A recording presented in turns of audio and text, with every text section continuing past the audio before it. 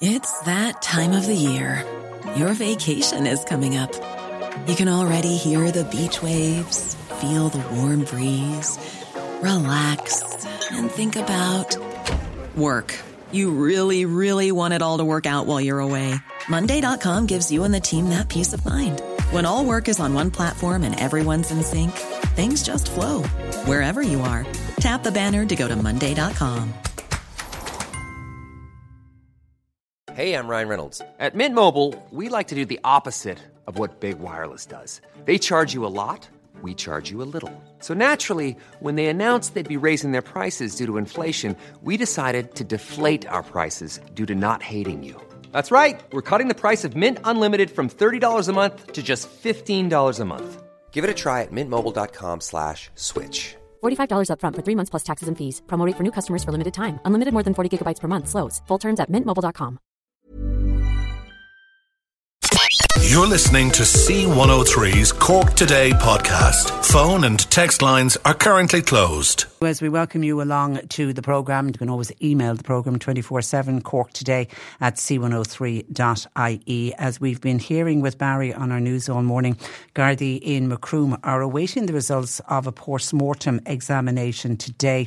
This was after a man was found dead in his home in Macroom town yesterday afternoon. Mairead Tuig, our news reporter, joins me with more on this story. Good morning to you, Mairead. Good morning, Patricia. And you're very welcome to the programme. OK, we now know that the man has been named locally as a 61-year-old Michael Foley. Can you start by outlining how was Michael Foley's body discovered yesterday? Yeah, so the body of Michael Foley, is 61 years of age, was found at his home at Anvil in Barrett's Place, which is near the centre of Macroom town. And it was about 1 p.m. yesterday afternoon, and he was discovered by a home help. Now, we understand that Mr. Foley, known locally as Mikey Foley, that he lived alone. And what we understand is that he was found with extensive head injuries in the kitchen area of the four-room chalet. Now, he lived in sheltered accommodation. So this four-room chalet was sheltered accommodation, as I say, at Anvil in Barrett's Place. Now, Gardaí are said to be treating his death as suspicious. What the Garda press officer is saying is that the results of a post-mortem, which is expected to take place today, is set to determine the course of the Garda investigation. But it is understood that Gardaí do believe that foul play was a factor here in Mr. Foley's death. Now, the Assistant State Pathologist, Dr. Margaret Bolster, arrived at the scene in Macroom at around 7 p.m. last evening and carried out a preliminary examination of the body. And then Mr. Foley's remains were taken to the mortuary at Cork University Hospital, and Dr. Bolster is set to carry out a full post-mortem today. And what we're told is that the results of this post-mortem, usually the results aren't released for operational reasons, but what they will do is they will guide the Gardaí, and it will determine the course of that Garda investigation. So at the moment it's just been treated obviously as a suspicious death pending the outcome of the post-mortem. There must have been a dreadful shock for the home care worker to have discovered him. Absolutely, yeah. I was watching, I think it was Virgin Media News last night with Paul Byrne, and just getting a sense from the town of how shocking this was, and to discover Mr. Foley like that. And so Gardaí have been carrying out some initial door-to-door inquiries, and they've been suggesting that Mr. Foley was last seen alive sometime on Saturday. Now, Gardaí are looking at the likes of phone records to see when he was last in contact with people. They're liaising with the post office in the area, see when he last collected his social welfare payments, and, checking in with banks and things like that. And they are looking for people who do have any information to come forward. There's an incident room has been set up at Macroom Garda Station, and investigating Gardaí are appealing to anyone, if you may have seen any suspicious activity in Anvil or Barrett's Place, to get in touch, or you might have dashcam footage if you were driving in the area, just to check that. And it could be a thing that you might think it's insignificant, but it could mean a lot in this investigation. Yeah. And what we do understand, is that he'd suffered extensive head injuries. So going back on your point, about discovering someone, it must have been an absolutely massive shock for this home help. Yeah, but and I know a neighbour seemingly was worried as well, because I think the neighbour hadn't seen him in a couple of days. So it's the last known sightings are going to be really, really important to An Garda Síochána. And the fact that this is in sheltered accommodation, it's very unusual that you're reporting on a story like this. We normally, yes, people can pass away in sheltered accommodation, but we don't expect to find somebody with extensive head injuries. You said that it's in the centre of the town. I'm assuming there would be a lot of CCTVs in that area, so the Gardaí can go to CCTV footage. They're looking at CCTV footage, although they said, that he did live alone. We understand that he did frequently invite people that, he met in the town to join him at home. So they are looking at CCTV footage, and, they are anxious to speak to anyone who was, as I said, driving in the area. And, the local SuperValue and the Castle Hotel car parks, that they may have dash cam footage if they were using those car parks. And that they may make this available to Gardaí. As I say, the Guards have set up that incident room at Macroom Garda Station. Anyone that does have information, and even in the Garda press release, they said anyone that can assist Gardaí with the investigation, you can contact Macroom Garda Station. It's on 026 20590, but you can also go to the Garda Confidential line. That's 1800 666 111, or in fact you can go to any Garda station, so you don't necessarily have to go to Macroom. You can go to the confidential line, be treated in the strictest of confidence, or any Garda station. So if you do have any information, the Gardaí would really appreciate it, as they are in doing this investigation. Yeah. And as I say, once they do have the results of the post-mortem, it is going to steer them in a direction to see where they'll go next. Yeah, and interesting when you say, it might be insignificant to somebody if they think they saw something or they have something on dash cam footage. It's often those small little pieces of what appear insignificant can be the last piece of the jigsaw, or a part of the jigsaw, as the Gardaí are doing their investigation. Now, what do we know about Michael Foley? I know he was a father of 4, and this is the second tragedy, isn't it, to hit this family? It really is. It sadly is. So Mr. Foley's brother Timmy was stabbed to death in Macroom in 2018. So Timmy Foley, he was 44, and he was stabbed to death at his home at Dan Corkery Place in Macroom, and that happened on the 8th of October in 2018. Now, Timmy Foley's wife, Rita O'Driscoll from Bandon, was later convicted and sentenced to life in prison for her husband's murder, and it happened less than 500 metres from where Mickey Foley, or Michael Foley, was found yesterday.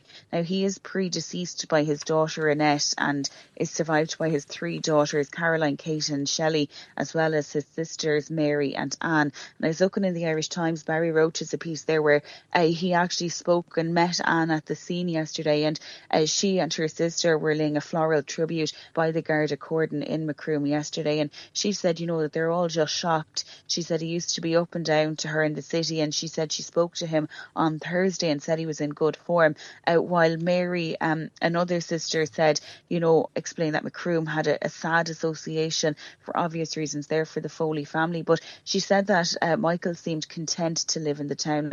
And she said she asked him how did he live in Macroom after what had happened to Timmy, and he said that he'd have known most of the people Timmy knew in Macroom, and said that sometimes it draws a bit of comfort to him. She said he was happy in Macroom. Yeah, it's really, really sad on the family, and for the siblings particularly, to be losing their second brother. OK, so we will await the post-mortem examination. Are you expecting to hear anything today, Mairead, or will it be a few days? It could be later today. As I say, we won't get the actual results of the post-mortem, but what we will get is an update from Gardaí, whether they move forward, in whichever direction they will move forward with. They will get the results of the post-mortem. We're uncertain as to what time today that post-mortem will take place, but we do know it will be today at Cork University And just Hospital. Before I let you go, another tragic story involving a murder of another, or the murder of a Cork Cork, a man, and this of course was Kieran Quilligan, whose skeletal remains was found just a little over a week ago. 2 men before the courts yesterday charged with his murder. There was, yes. The 2 men appeared before Cork District Court charged with the murder of 47-year-old Kieran Quilligan. And as you said there, Patricia, his remains were found on the main Middleton to Whitegate Road in East Cork on the 29th of January. Now, that was Monday of last week. So Detective Garda Brian Barron gave evidence of arrest, charge and caution of Niall Long.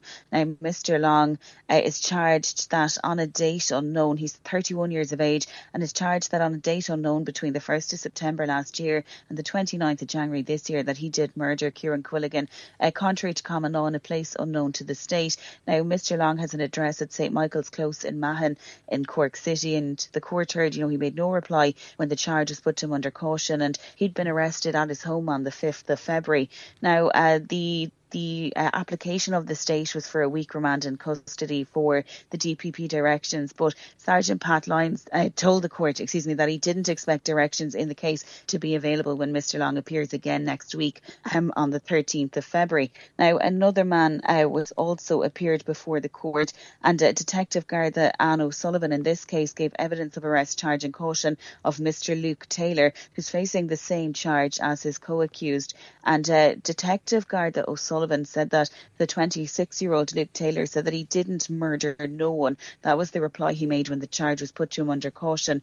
Now, Mr Taylor, he's got of no fixed address, but formerly resided in Cherry Lawn in Blackrock in Cork. Now, he will appear by video link from prison when he's next before the court, which will be next week, the 13th of February. So it was before Judge Mary Dorgan yesterday at Cork District Court. And since that, the court appearance, the funeral details for Mr Quilligan, who's actually Kieran Quilligan O'Flynn, his funeral is going to take place tomorrow in the church in Toker, the Church of the Way of the Cross in Toker, and followed by a cremation at the Island Crematorium. And as I say, there are 2 men aged 26 and 31 appearing before Cork District Court yesterday morning, charged with the murder of Mr Quilligan O'Flynn, contrary to common law. Tough time for Kieran Quilligan's family, for sure. OK, listen, Mairead, thank you for that, and thanks for joining us on the programme. Good morning to you. That is our news reporter, Mairead Tuig. Just spotted a WhatsApp that's come in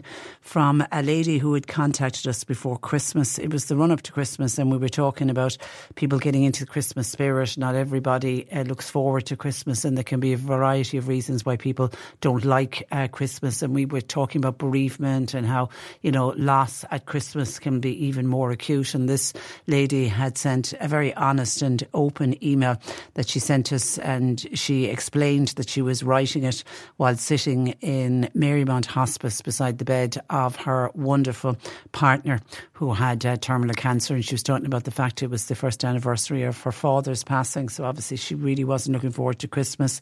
And she was also worried financially, there was financial costs going on, and it was just an utterly heartbreaking email. And I remember I read it out, and people were wishing her all the best and saying that they'd keep her and her partner in our thoughts and prayers, and hoping that everything would go okay for her. Well, she's just been back on to say that her lovely partner, who she describes as the love of my life, passed away last week, and she said, I am shattered. God help her. God help her. Tough road ahead. So please, when we moan and groan about things, and we can be given out about the weather, and we can be given out about this and that and the stupidest of things. There's people who are just dealing very, very heavy blows and trying to carry on with their lives. So we'll just remember that lady. We will keep her in our thoughts and in our prayers. For people in the Mill Street area, the Gardaí have been on to say that the road between Carriganimma and Mill Street, it's from the bridge at Carriganimma, is going to be closed today just for a very short period of time, at a very specific time. It's going to be closed between 2 and 2:30 today, so please avoid that area. That's the bridge at Carriganimma, on the road between Carriganimma and Mill Street, 2 to 2:30 today. You will not be able to get access there. 0818 103 103. Now, according to a survey that we mentioned and spoke about yesterday, more than 2 out of 3 GPs in rural Ireland are not taking on new patients, and some have a 2-week wait for a non-urgent appointment. To talk about what is going on, I'm joined by Dr. Martin Daly. Now, Martin Daly is former president of the Irish Medical Organisation, but he also happens to be a GP in rural Galway. Good morning to you, Martin. Hello, Patricia. How are you? I'm very well, and you're welcome to the programme. Now, we currently have more than 4,000 registered GPs in this country, but I'm told a quarter of them are over 60, with many of them due to retire in the coming years. How concerned are you about the future of GP practices?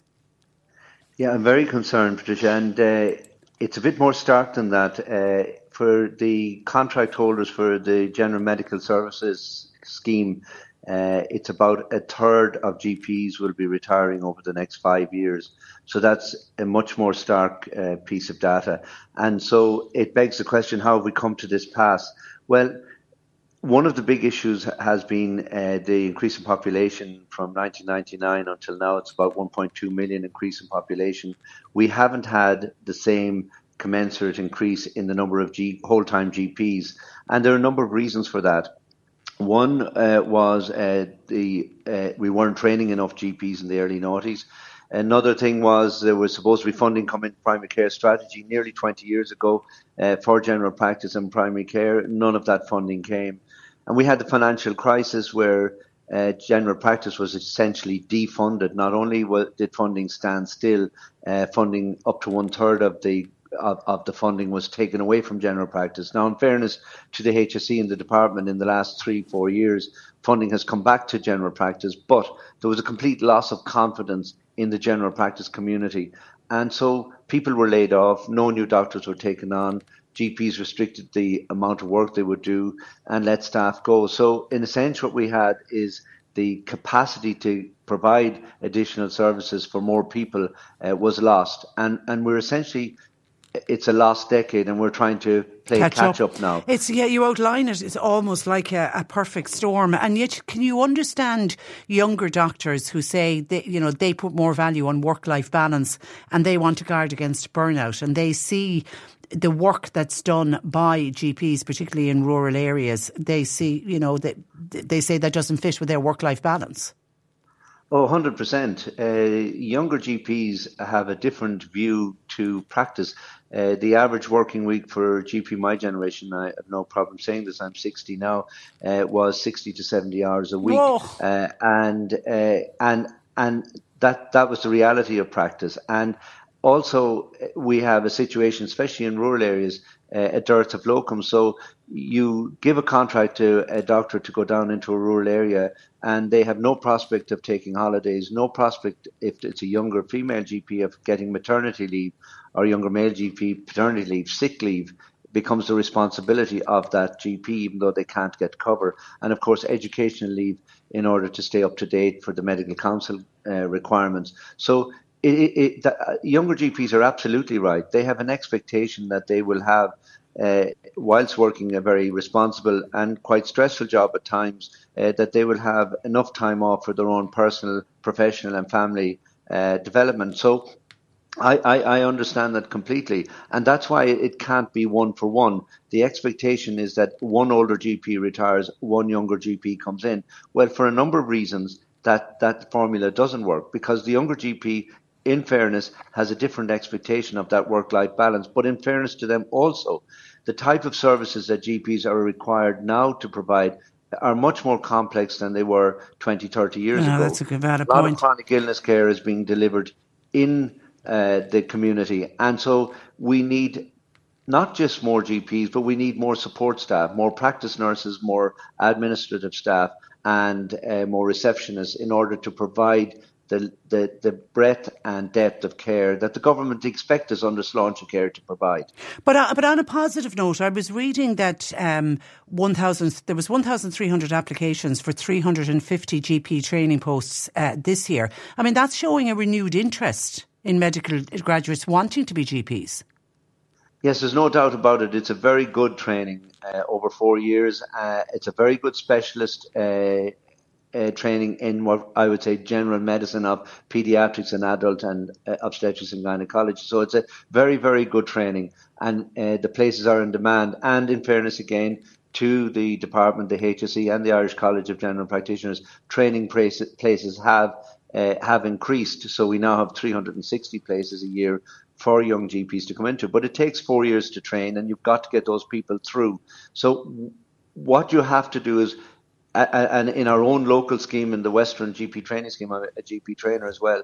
We've done a survey was done by one of our assistant directors, Dr. Aaron Brennan of Oxpop, and the vast majority of younger GPs want to stay in the country Great. and want to practice in full-time practice. But then we need to look at the reasons why they don't want to set up and practice, why they can't go to rural areas. It's not enough to say that here's a general medical services card, a medical card contract.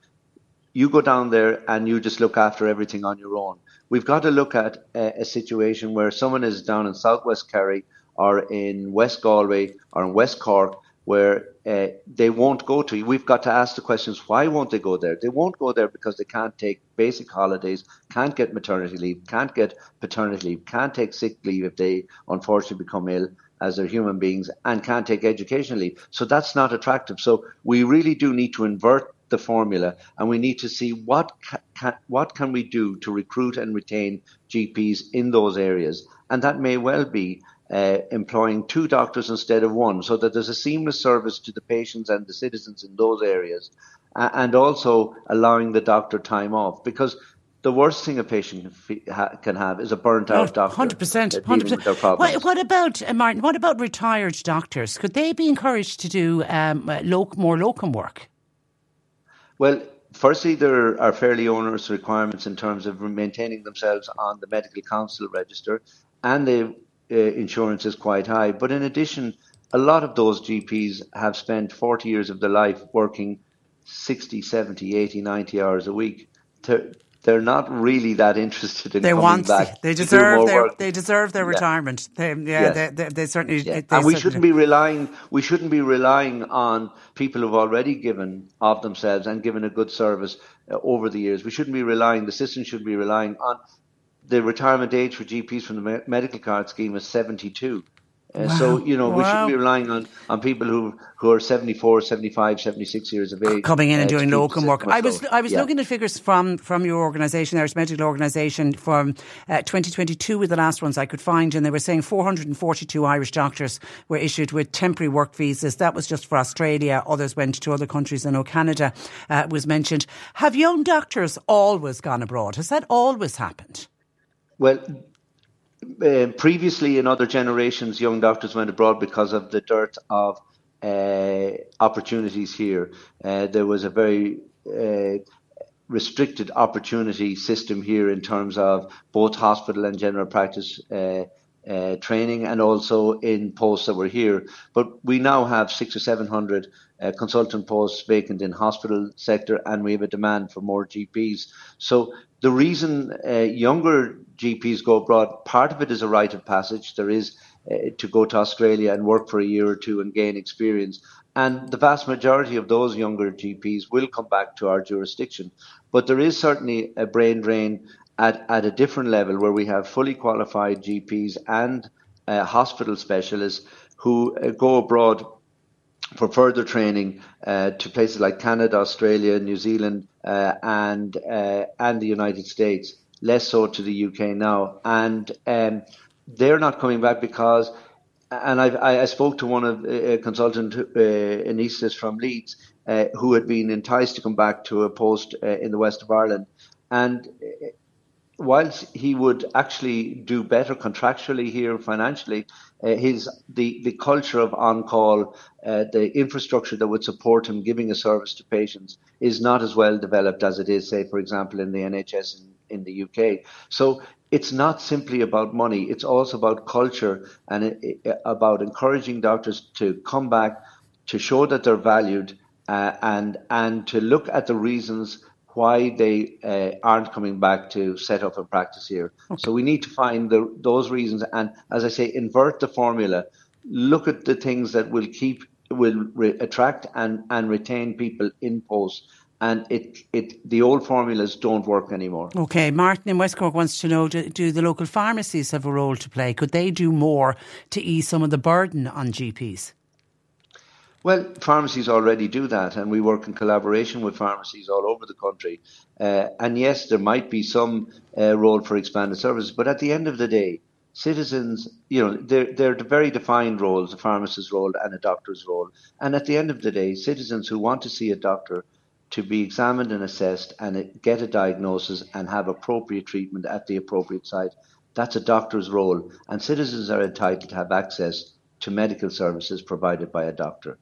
Okay, and then we hear of, I think it was 50 GPs have come from South Africa and are working with local are working with GP practices all over the country.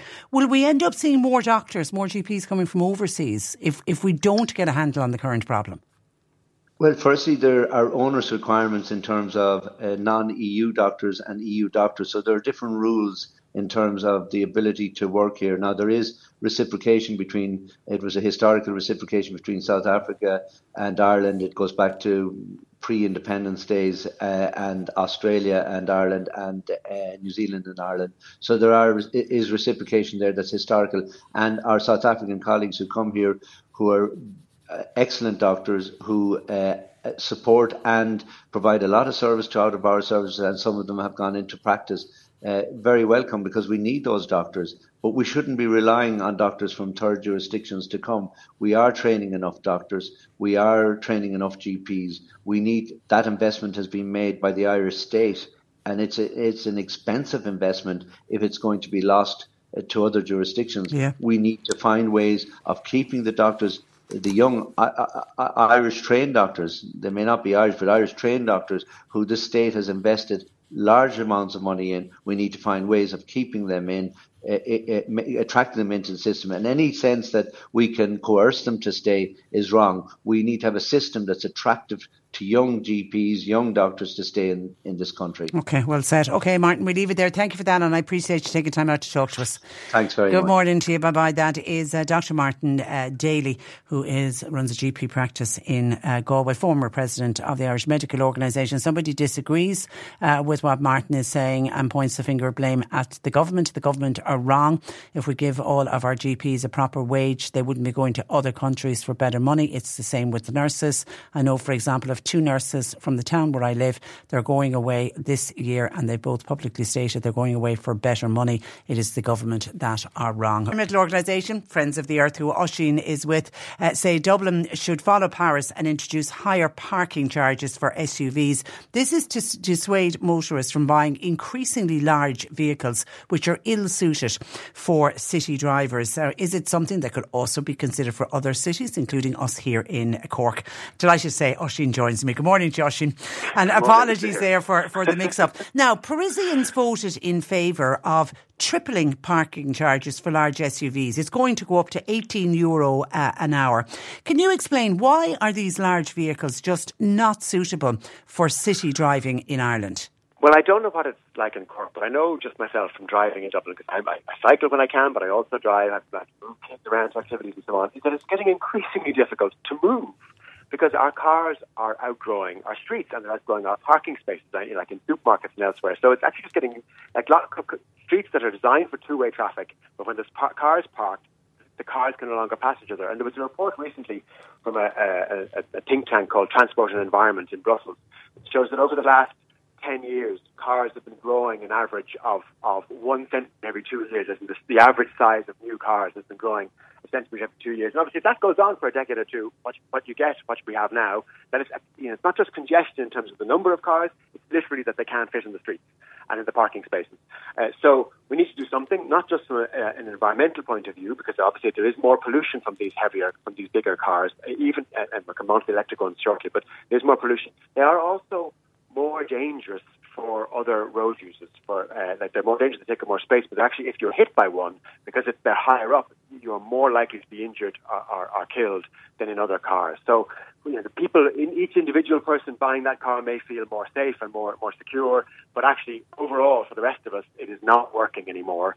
And you're seeing more and more cities trying to get to grips with this. And Paris, and interestingly, by way of referendum, 55%, as you said, voted for the tripling of parking charges. So we're going to have to look at that for Ireland. And at Dublin, we've argued for years that there should be congestion charges on the canals in Dublin, and we should look more generally nationally at probably moving the taxation from emissions, which it is now, to emissions and weight. so that we are taking a weight or size, but that probably weight is easier to do it by, so that you are discouraging people buying. When you're buying a new car, you only buy a car as big, as weighty as you need, and don't automatically. Yeah, and talking of buying, I was looking at figures yesterday. The latest ones I could get was 2002, and I was surprised to read that 2 out of 3 cars sold in Ireland were SUVs, and were 13% higher, our purchase of SUVs, than the EU average. And is it, as you touched on there, do people buy them because they think they're safer vehicles? Yes, so I don't know why it happens more in Ireland than elsewhere, but you're correct, it is. And we're one of the countries with the highest market share for SUVs. Now, I know that the debate has done on the radio with people from SIMI and the AA. There's some debate about what the definition of an SUV is technically. But basically, we're talking about bigger cars one way or the other, and we seem to be more inclined to buy those than other countries. So why that is, but why it is in Ireland, I don't know. But I think more generally it is that, there's this thing called the tragedy of the commons. So for each individual person, it seems to make sense, but for the common good, for everybody as a whole, it doesn't make sense. And we seem to have fallen into that trap here in Ireland when it comes to larger cars. And it's hard, people. It's hard to get some people to change now. But we do know that that when we changed the VRT, in particular the registration tax back in 2009, there was a big switch from petrol to diesel when we switched to that tax to be by emissions. So if we switch it now, with a bit of warning, to be to emissions and weight or size, then it's very likely we can affect people's decisions. We can at least encourage people to consider the size and weight when they buy their next car. Okay, I know the Society of the Irish Motor Industry, on those, the 2 out of 3 cars that were bought were SUVs. They do point out that 18% of them were electric in 2002. I mean, yeah. Yes, and here's the question we need to know for sure. Are they hybrid or are they all electric? Because and there's 2 dimensions to this. So basically, hybrids were a good stepping stone, but now, if you're changing, and I was going to say if you're changing a car, I'm conscious lots of people, mostly buy second-hand cars, myself included, not new cars, and we need to develop the second-hand market for electric vehicles. But basically, if you are in the lucky position of being able to buy a new car, if you can avoid it at all, don't buy a hybrid now. Go all the way to electric, because that is the future. We're going to electrify everything, and we're going to have renewable electricity, clean Irish electricity, and that's the way to go. But again, only buy a car as big as you need. Don't go automatically, because there's this trap of, I think the companies are doing it because they think, if we do a large hybrid SUV electric, people will kind of, it should be an easier move for people, but it's a bit of a dead end. It's not the future. So we really need to encourage people not to go hybrid and to buy electric vehicles, yes, if you can afford one, or when you can afford one, but only as big as you need. Did Dublin ever look at higher parking charges for larger cars? Well, I don't think there's been a specific proposal on that yet, but there is interesting. You mentioned Paris. There was a report in the media in the last few days that they've analysed the public submissions on all the ideas there are for more pedestrianisation and civic plazas in Dublin, and it was overwhelmingly positive. The car park owners in the city centre are against it, and a couple of other businesses, but the vast majority of the public are up for the idea of basically opening the streets more to cyclists and walkers and pedestrians and civic space and public life, and making cars go round the city centre rather than through it. So whether it would be interesting to see if we had. I'm not sure if there's been any polling on a congestion charge or whether we could get a vote. I mean, I think the other part of this is, Limerick's going to get its directly elected mayor this year. I think we need to revisit that question for Dublin and for Cork. Because it's a mayor would make that decision. Yeah, and it's a mayor compared to a minister for transport or a council tends to kind of take those bigger strategic decisions. We know, like in London, people didn't like the idea of the congestion charge when it started, but actually it's very popular now because it has made the city centre more livable. So we probably need to look at the idea of an elected mayor for Cork and for Dublin. Okay, and Amanda thinks it is a great suggestion. She lives in a rural area. She said when 2 SUVs are coming against each other, the whole road can get blocked. Our roads were never designed for such large vehicles, which is the exact same point that you made. And just very finally, Oisín, I was reading in the papers this morning that Irish MEPs have reacted with concern over the latest proposals to make Europe the first carbon neutral continent. They say the 2040 climate targets are overly reliant on unproven technologies, too soft on agriculture, and will pose an enormous challenge for Ireland. Your views, please. Well, the last part is that the target for 2040 is going to be challenging for sure, because it is, we have embarked on a transformation of the kind that we haven't really seen in our lifetimes, and it's equivalent to the Industrial Revolution, or I suppose equivalent to the Information Revolution of the last. So we've seen that. We've seen how new technologies can change our lives. But now we need to basically, electrify everything and decarbonize, depollute our electricity, and we need to tackle the agricultural emissions. And, we're all knowing that there's this idea of getting to net zero, to near zero emissions in 2050. Most people know that the target for Europe and for Ireland is 50% by 2030. There hasn't been a 2040 target before now, and yesterday the discussion began about what that should be. But the science is already out there from European Scientific Advisory Body, and the Commission came out and said, yes, the science is correct, and therefore we need to be thinking about getting to 90% emissions reductions by 2040, and that is only 17 years away. That's hugely ambitious, Oisín. We've had more years this century than that already, if you know what I mean. Yeah. If you remember the millennium, it's about getting to 90% less emissions in less than that time. So it's utterly challenging and transformative, but the alternative is increasing climate chaos, as we're seeing around the world. So, this is in line with what other countries will be thinking about. Just the European Commission is starting the debate now. It'll take a few years for the decisions to be made. So it's the beginning of a new debate. But the debates are starting. Listen, Oisín, we leave it there. Thank you for that, and thanks for joining us. Good morning to you. That is Oisín Coughlin of Friends of the Earth. We're discussing SUVs in the last hour, and the fact that Parisians have voted to triple parking charges for anyone driving an SUV into the centre of Paris. Some of your thoughts on that. Hi, Patricia. I heard you talking about this proposal to increase parking charges for SUVs. I wonder if that includes me. I drive a Hyundai Santa Fe. Is that deemed an SUV? Which I need to carry out my work as a farmer. I travel to Cork every 6 weeks now, but I was going every day for ongoing cancer treatment. At the time when I was going every day, I had to pay €3 an hour or part their hour just to park for my treatment, and then maybe €300 for the procedure. I can say for myself that I can park within the lines of any available space I'm lucky enough to find, and then find lots of vehicles, not SUVs, might I say, who are outside of the lines, some taking up a space and a half. I travel 50 kilometres each way, no bus service would suit times, and it would be impractical for me to use a taxi, as I never know how long I'm going to be in the clinic for my treatment. Do you propose to put my treatment beyond my affordability by charging me €80 for parking? No, I don't in any way think you would fall into the category of what we were talking about, what Parisians have done. And it's initially, the discussion this morning was about the possibility of doing it in Dublin. But the one reason it could never be introduced around the country is because we don't have the public transport. I mean, if you think about a city like Paris, they have a fantastic metro, and they have buses as well as a slew of taxis, and they have Uber. Can I mention the dirty word of Uber?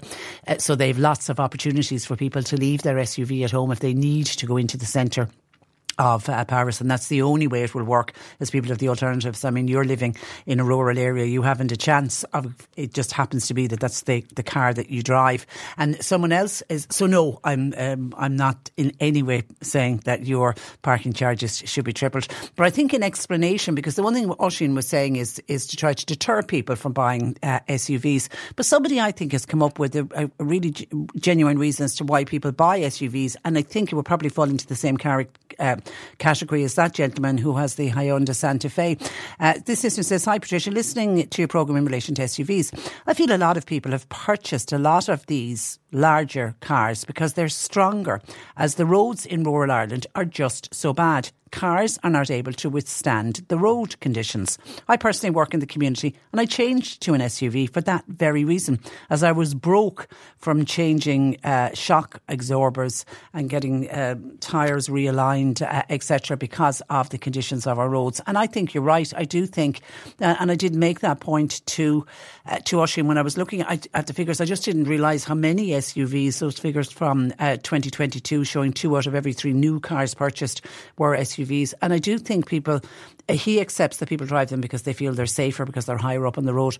But I think people drive them, there's a comfort thing. And also, if you're driving in a lot of back roads, but then as somebody pointed out, Amanda wasn't one of our listeners, but I was talking to Oisín, contacted us and say she lives in a rural area, and it's a nightmare when two of these large SUVs come against each other in a very rural area. Somebody's trying to pull in, and they can't pull in, they can block up the whole road. So I don't know what the happy medium on this is. Now we are conducting an Insta poll at the moment on the C103 Insta page asking should parking charges for SUVs be higher, and at the moment 56% of people who voted so far say yes and 44% say no, and I'm assuming that the 44% are the people who drive SUVs. If you want to go to our Insta page on C103 to vote there, please feel free. Now I can just see a lovely message in about John Bruton, and of course we were on air yesterday when we heard the news of the death of John Bruton, and all of the papers today have really given over a lot of column inches in remembering John Bruton, and he was seen as a man of integrity and a man of decency, and of course let's not forget he set so many firsts when it comes to Irish politics, and his political legacy reflects his deep interest in economic affairs. He was responsible, for example, something I hadn't realised, for introducing self-assessment to the tax system. And he also was responsible for the 12.5% corporation tax policy that we're riding high on, let's be honest, in this country at the moment. And that's contributed hugely to the country's economic success. And that was introduced by his government. But then, of course, the contrast on the other side, which I know one of our listeners mentioned yesterday, he'll never be forgotten that he was the Minister for Finance who tried to introduce VAT on children's shoes. And there was uproar, so much uproar, of course, that the government at the time, it was a Fine Gael Labour coalition. I think it was propped up by some independents. That coalition government collapsed over the VAT on shoes. And I was listening to a piece yesterday that one of the reasons with the VAT on shoes, on children's shoes, one of the reasons put forward as to why it was a good idea, there was and still is VAT on adult shoes, but there was never VAT on children's shoes.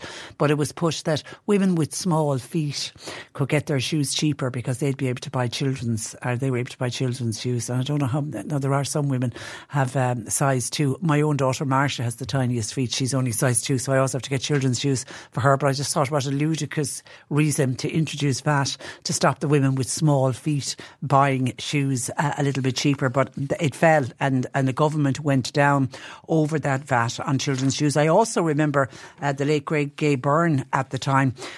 He was presenting the Late Late Show, and I remember the week where it was proposed, he rolled out, I think it was about 6 12-year-olds, and they were all different heights and sizes.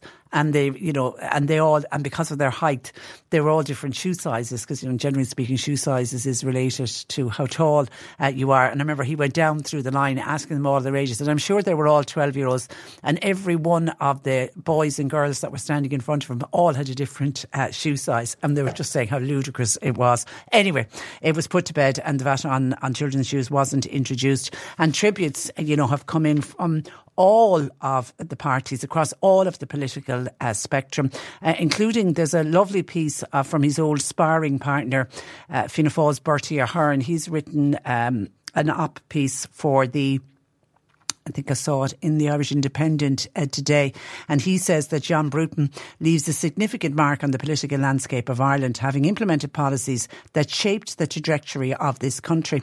He said beyond our borders, he had influence too on the international stage, especially as the EU ambassador, who operated, he said, with such dignity and skill. But he said, above all, John Bruton was a decent man and a decent politician. He said, of course we sparred across the Dáil chamber, but I always found him courteous and respectful to deal with. And he said, while they might have sparred in the Dáil, they'd often share a pint afterwards. And Bertie went on to extend his sympathies to his wife Fionnuala and the children, and of course his brother Richard. And during his time as Taoiseach, something we mentioned yesterday, and something I don't think he gets a lot of credit for, he did launch the Anglo-Irish Framework document. At the time it was the British Prime Minister John Major. Now that prompted criticism of his willingness, of course, to accommodate unionist demands. But that Anglo-Irish framework, that was the start of the Good Friday Agreement, and that was the start of peace in this country. He survived for 10 years as leader of Fine Gael, and that was despite 3 votes of no confidence which was tabled against him. I don't know how many other political parties survived that many no confidence motions, but he stayed there. He continued to hold a Dáil seat up to 2004. Then he resigned in December of that year, and of course that was because he became the US ambassador to the United States. And at the Dublin EU summit, he helped finalise the Growth and Stability Pact, and that now governs the management of the single European currency, the euro. He was very much involved in finalising that.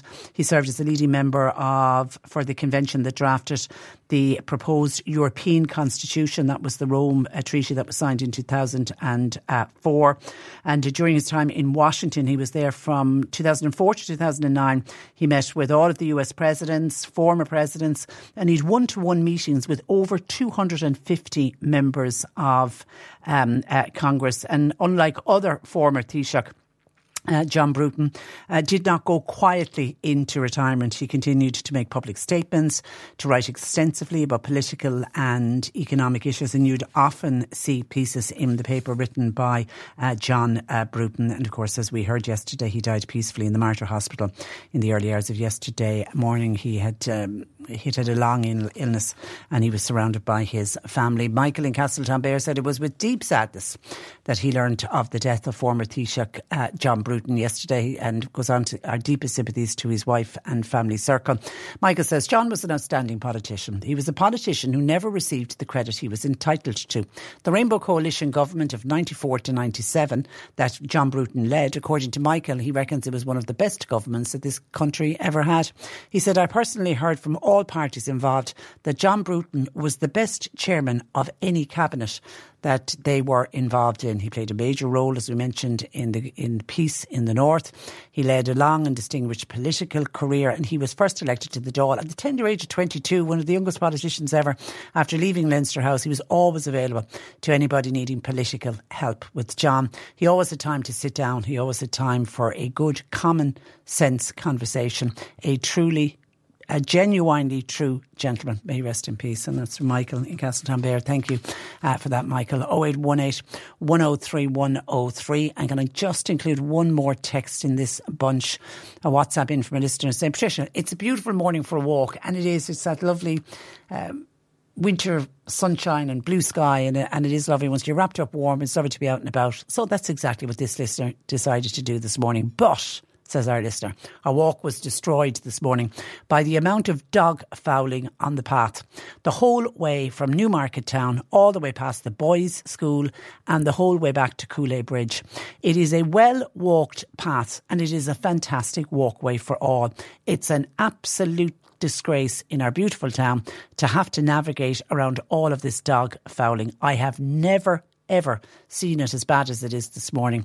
The sheer amount of it today would actually turn your stomach. Goodness me, you've described it well. Please, God almighty, will we ever get to the day where we can stop talking about dog fouling and we can have responsible pet owners who will clean up after their dogs.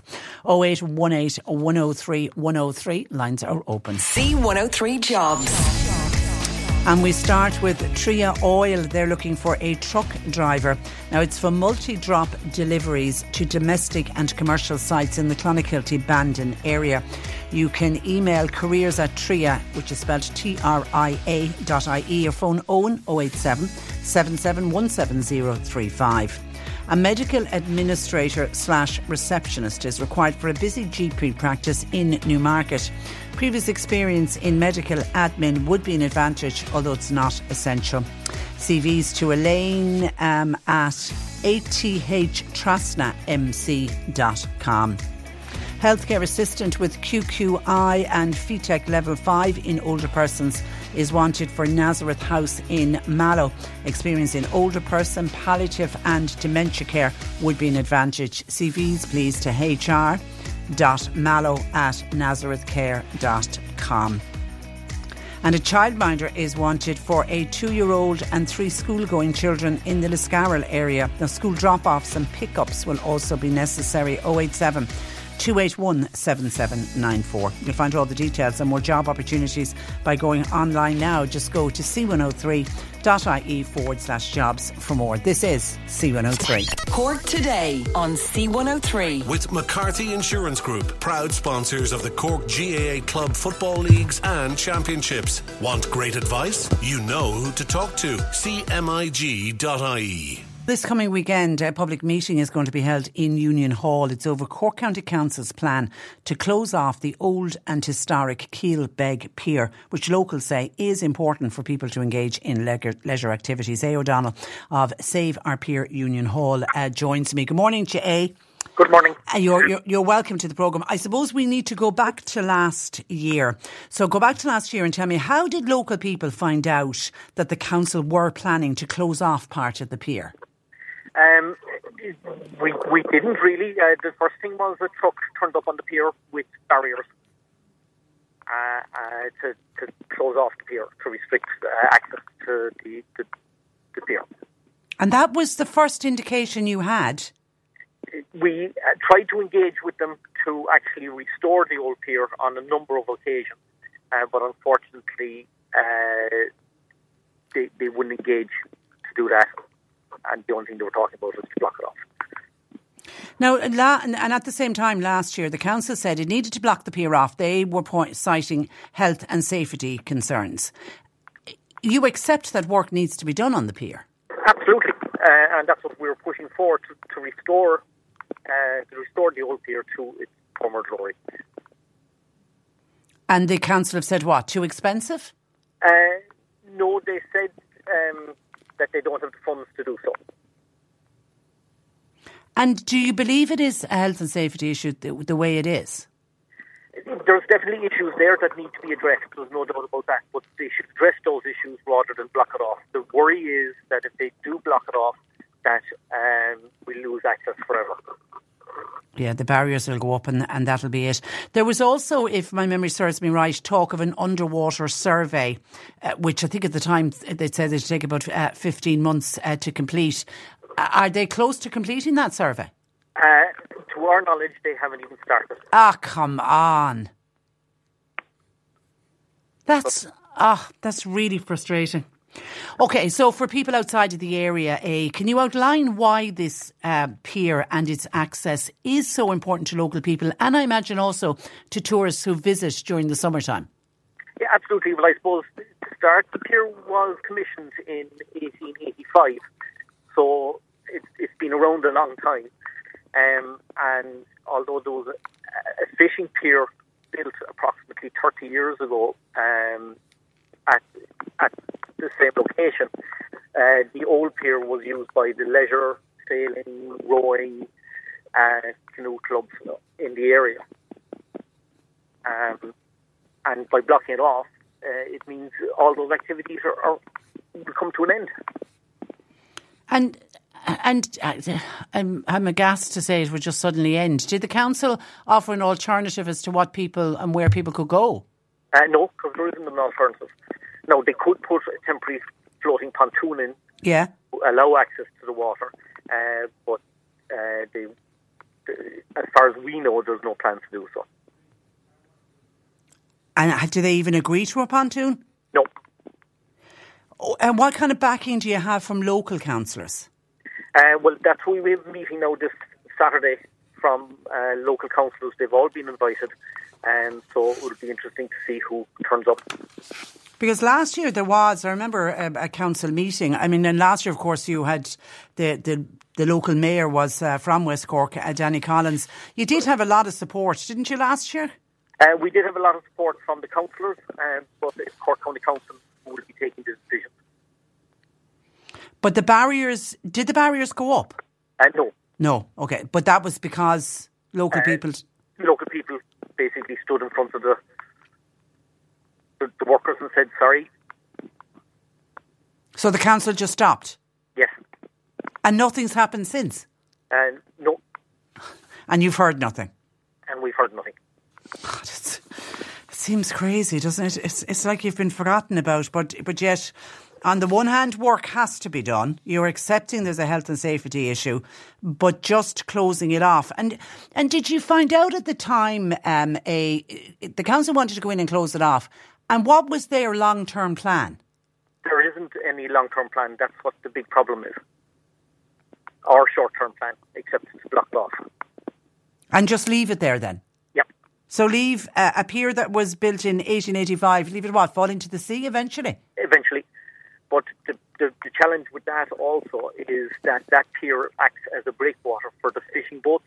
Yeah. And if that pier goes, that breakwater is gone, which then in turn means that you won't be able to hold a fishing boat to the main pier in any storm or any blow. So the fishing industry is going to get affected? Yes, absolutely. OK, so tell me, what's the plan for this Saturday?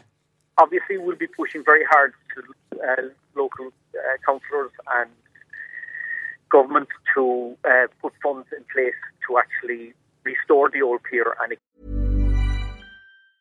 It's that time of the year. Your vacation is coming up. You can already hear the beach waves, feel the warm breeze, relax, and think about work. You really, really want it all to work out while you're away. Monday.com gives you and the team that peace of mind. When all work is on one platform and everyone's in sync, things just flow. Wherever you are, tap the banner to go to Monday.com. Hey, I'm Ryan Reynolds. Recently, I asked Mint Mobile's legal team if big wireless companies are allowed to raise prices due to inflation. They said yes. And then when I asked if raising prices technically violates those onerous 2-year contracts, they said, "What the f*** are you talking about, you insane Hollywood ass f- So to recap, we're cutting the price of Mint Unlimited from $30 a month to just $15 a month. Give it a try at mintmobile.com/switch. $45 up front for 3 months plus taxes and fees. Promo rate for new customers for limited time. Unlimited more than 40 gigabytes per month. Slows full terms at mintmobile.com. There's never been a faster or easier way to start your weight loss journey than with PlushCare.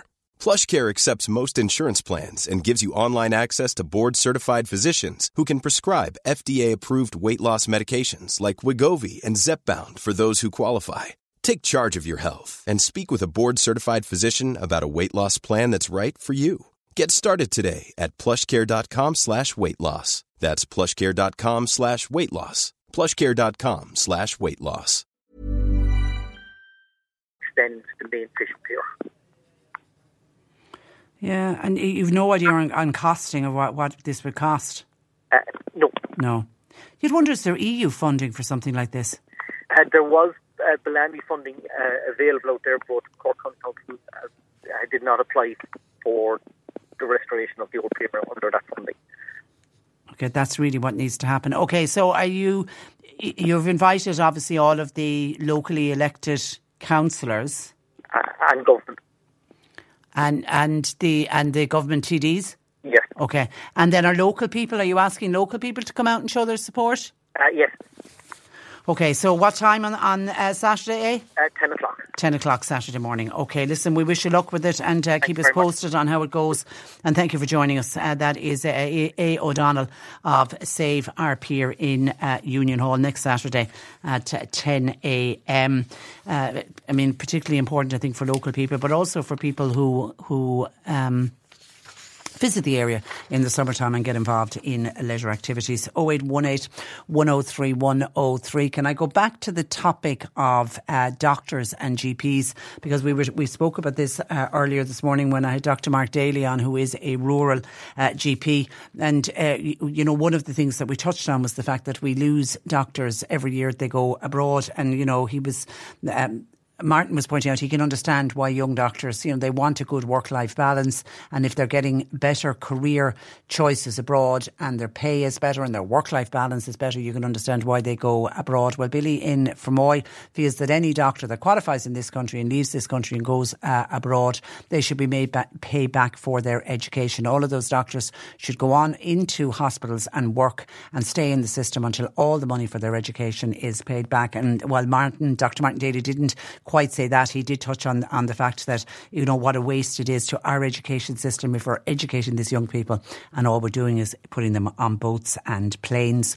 But the Irish Independent today actually have a survey looking at how much it costs to go to visit a GP practice, and they're showing that they've gone all over the country on this, and they show that there's a significant gap in what patients are paying. Now, this is for a standard GP visit, and it depends on where you live. And their special investigation shows there's a €50 price gap between the cheapest GP practice in the country and the most expensive. Now, the most expensive GP appointments, no surprise here, are in Dublin City. There is a doctor's practice in Dublin City that's €80 to go. This is for a routine appointment with the GP. The cheapest they found was at a GP practice in County Monaghan, where you can go see your doctor for €30. And I think it's a long time since most people got to see their doctor for €30. Other less expensive places was a GP in Sligo. They charge 45. One GP in Kerry charges 40. And then there's a GP in Donegal who only charges €35. And of course, we're interested in what we're paying here in Cork. No difference, by the way, between GP practices in Cork City or in Cork County. The average is between €50 and €70. The most expensive was 3 GPs in a practice in the city. They charge 70, but I think the average for most GPs now is either 50, 55 or €60. But I think one thing that this current government will be remembered is the increase in the number of people who are eligible for a free GP visit card. It turns out now, since the start of this year, 2.5 million people, which is roughly half the population, do not have to pay to visit their family doctor. So it means the other half the population are the private patients, and they are the ones that are paying here in Cork between €50 and €70. But what is still, and I was hoping to ask Mark Daly about it, but I ran over on time. What is really astounding is that 430,000 people became eligible for a free GP visit card. This is when they changed the income limits, because, you know, a medical card and GP card are all means tested. So they changed it to median incomes. And they reckon 430,000 people are entitled to a GP card. And I think the last time I checked, only about 16,000 people have applied for it. And I'm scratching my head as to why somebody wouldn't apply for a free GP card when they are entitled to it. We know that children up to the age of 8 and everybody over 70, they all qualify automatically for a free GP card. But it is the public patients, either the ones that have a medical card or a GP card, how their doctors are paid is they get what is an annual capitation fee. So every doctor, if you've got a free GP card or you've got a medical card, it means your doctor is guaranteed, regardless of how many visits the patient makes, that doctor is guaranteed a set amount every year. Now, there are also additional grants, depending on the size of the practice, you know, to hire things like practice nurses and practice managers. That's for the very bigger GP practices. But how much do they get every year? The annual fee that's given works out at about €180. That's the standard fee that's given for a man or a woman aged between 45 and 65. So they get €180 per patient who's got a medical card or a GP card. Now, if the patient visits 4 times, that works out at €45 a visit. But they could end up visiting 10 times in the year, which will only work out at €18 a visit. Or maybe they won't go to the doctor at all. Some people are very healthy and hearty and don't need to see a doctor. So it does mean then that it's the private practice who pay this between 50 and 70 euro. The private patients, they are the ones then that pay the rest to keep that surgery actually going. And then when you talk to GPs themselves, like they cite all the different expenses. I mean, outside of the consultation, outside of the time that they spend talking with their patients, they have all of the other costs of running a business. They've got rent, they've got utility, they have staff to pay, they've technology, they've general and professional insurance. And unfortunately, all of those have been rising as a result of general inflation. I mean, you look at rent and mortgage payments, particularly in some parts of Dublin, you can understand why a lot of the GP surgeries in Dublin are paying a lot more. But all of the doctor surgeries all over the country, they use a lot of energy. I mean, you know, their waiting rooms have to be heated. All of their surgery rooms have to be heated. They're constantly running machines and computers. So their electricity costs would have gone through the roof. So I think the question a lot of people who are private patients ask, are private patients actually subsidising the medical cards and the GP visit cards? Because many patients get very annoyed, and this is people who have a GP visit or a medical card, if they're asked to pay extra for blood tests, if they're asked to pay extra for the taxi to take the blood tests. And some people, some surgeries, depending on the type of tests you're getting, are actually charging for the blood, the analysis of the blood tests. But let us never forget the important role that GPs play. I mean, GPs are the ones who will, you know, detect if you've got a lump or a bump that needs to be looked at. They're the ones that diagnose you if you've got high blood pressure, if you've got a problem with your cholesterol. You know, they're the ones that will spend time with you if you have a physical that you think is a physical ailment, but it may in turn turn out to be something that you're suffering with anxiety or depression. And they're the ones that take time to work out what's going on in your life. And they're also the ones inevitably that will get you seen by a specialist. So the question then that's asked by a lot of people who commentate on the cost of going to the doctor versus the number of free GP cards that are available, is there now a case that we should all have free GP care, that the government should provide free GP care for everyone and fund all of the GPs correctly? 0818 103 103. Our lines are open. John Paul taking your calls.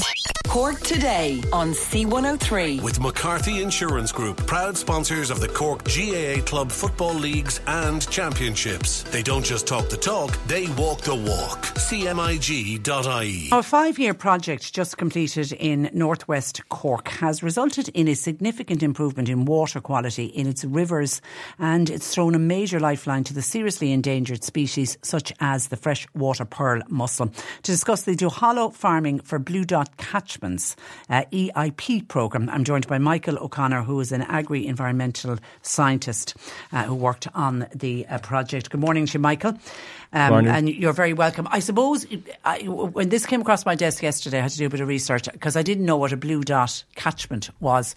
So I suppose start at the beginning and tell me, what is a blue dot catchment? Yeah, so a blue dot catchment, it's a kind of a word for a high status objective catchment. So the catchment is the area of land that drains into a river. So under the Water Framework Directive, all water bodies for EU member states must achieve satisfactory status by 2027.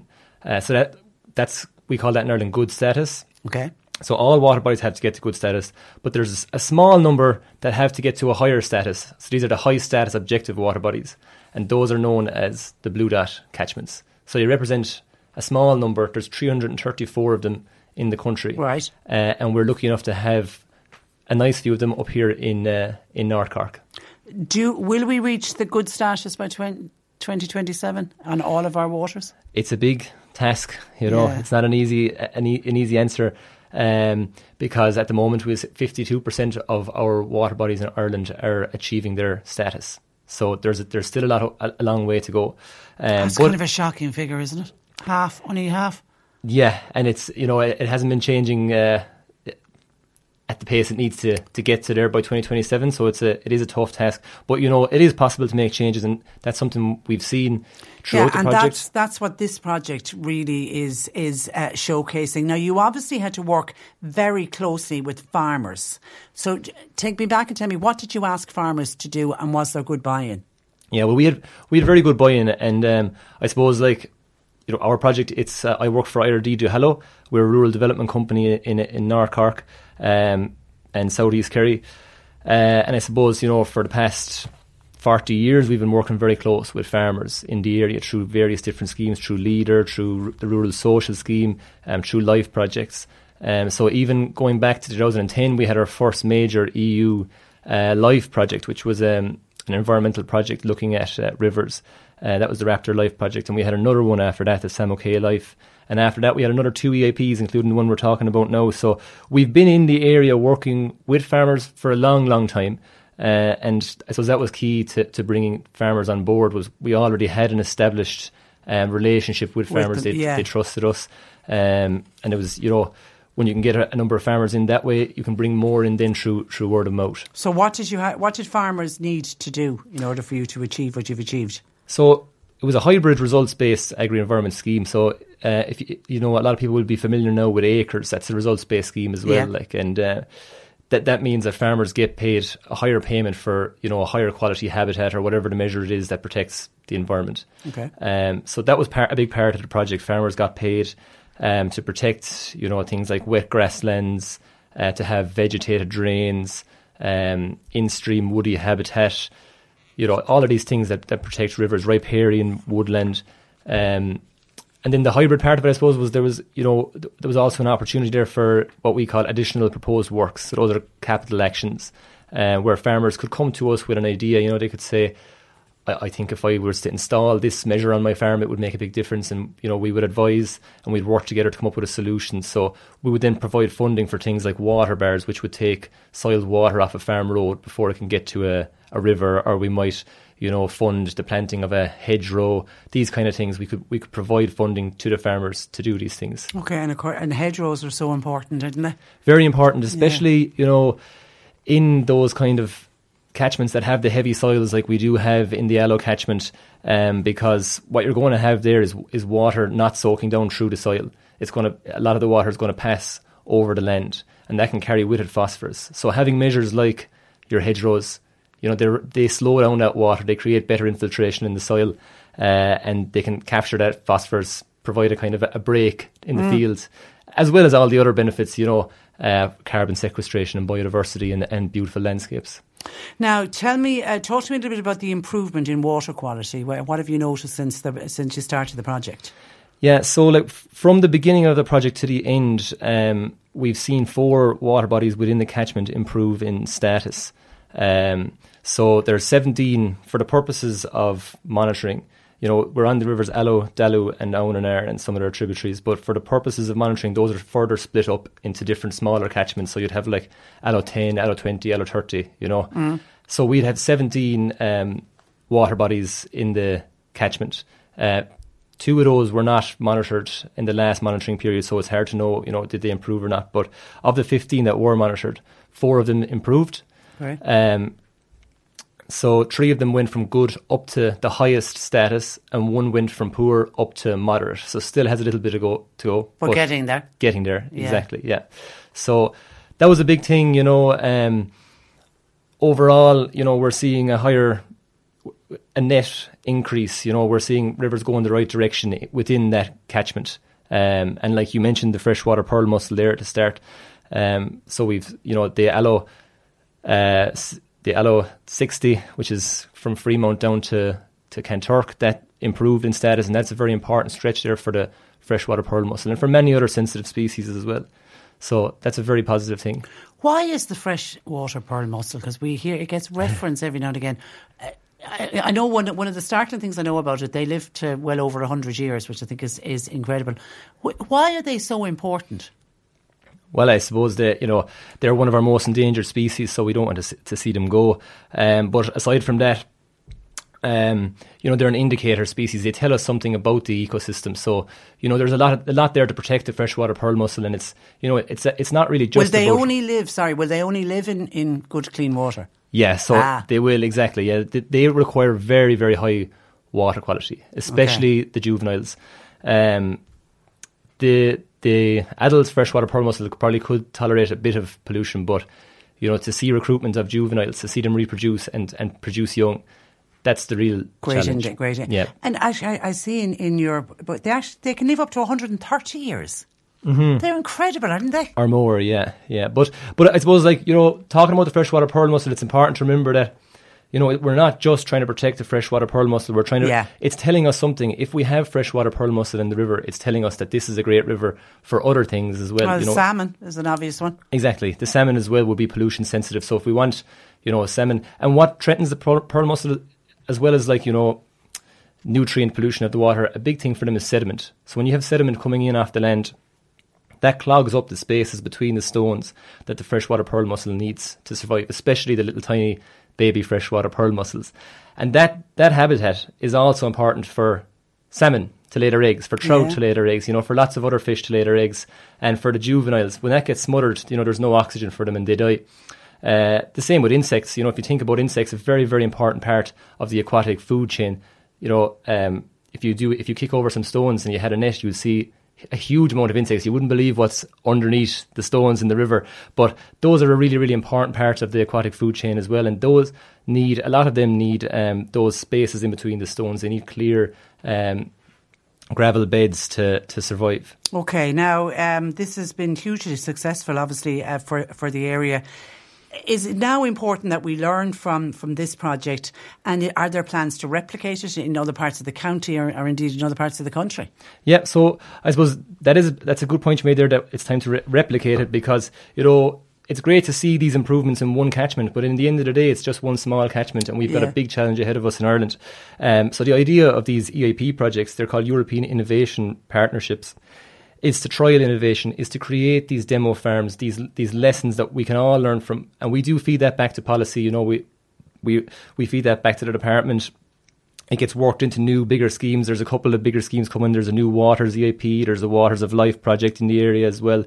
But upscaling this project now, learning from the lessons is a very, very important part, and it can, we're constantly trying to get the message out there.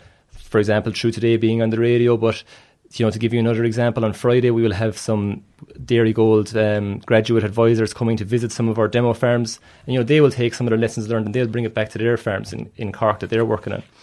And in terms of a new project, it's early days yet, but we have had agri-environment projects for a long, long time, like I mentioned, in the area, and we are definitely looking into it and continuing to build on the great progress we've made with the farmers in the catchment. Because I saw in the piece from Sean O'Riordan in the paper, 1.47 million was what it cost. In the scheme of things, it isn't a huge amount of money.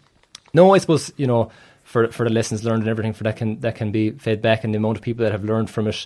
And a lot of that money as well went back into the rural economy. Yeah, that's what it's all about. Listen, Michael, it's an exciting project, and well done to everybody involved in IRD de Hollow. But Michael O'Connor, agri-environmental scientist, thank you for joining us in studio. The latest Trolley Watch figures in from the Irish Nurses and Midwives organisation has said 150 people are waiting for a bed in University Hospital Limerick today, and that is making it the worst day of overcrowding in any hospital since trolley records began, and they started doing the Trolley Watch back in 2006. The INMO said the overcrowding record has been broken 3 times in the space of 2 weeks at University Hospital Limerick. The previous record was 132 souls waiting for a bed. That was hit again yesterday. It was also recorded on the 22nd of January. Now, according to the HSE data, they're saying there's 103 people without a bed, but it's the way they count figures, people that are on trolleys and people that are in wards on a trolley waiting to go into a bed, but it comes in as the figure comes in at 150. But looking at a breakdown, 32 of them have been waiting over 24 hours.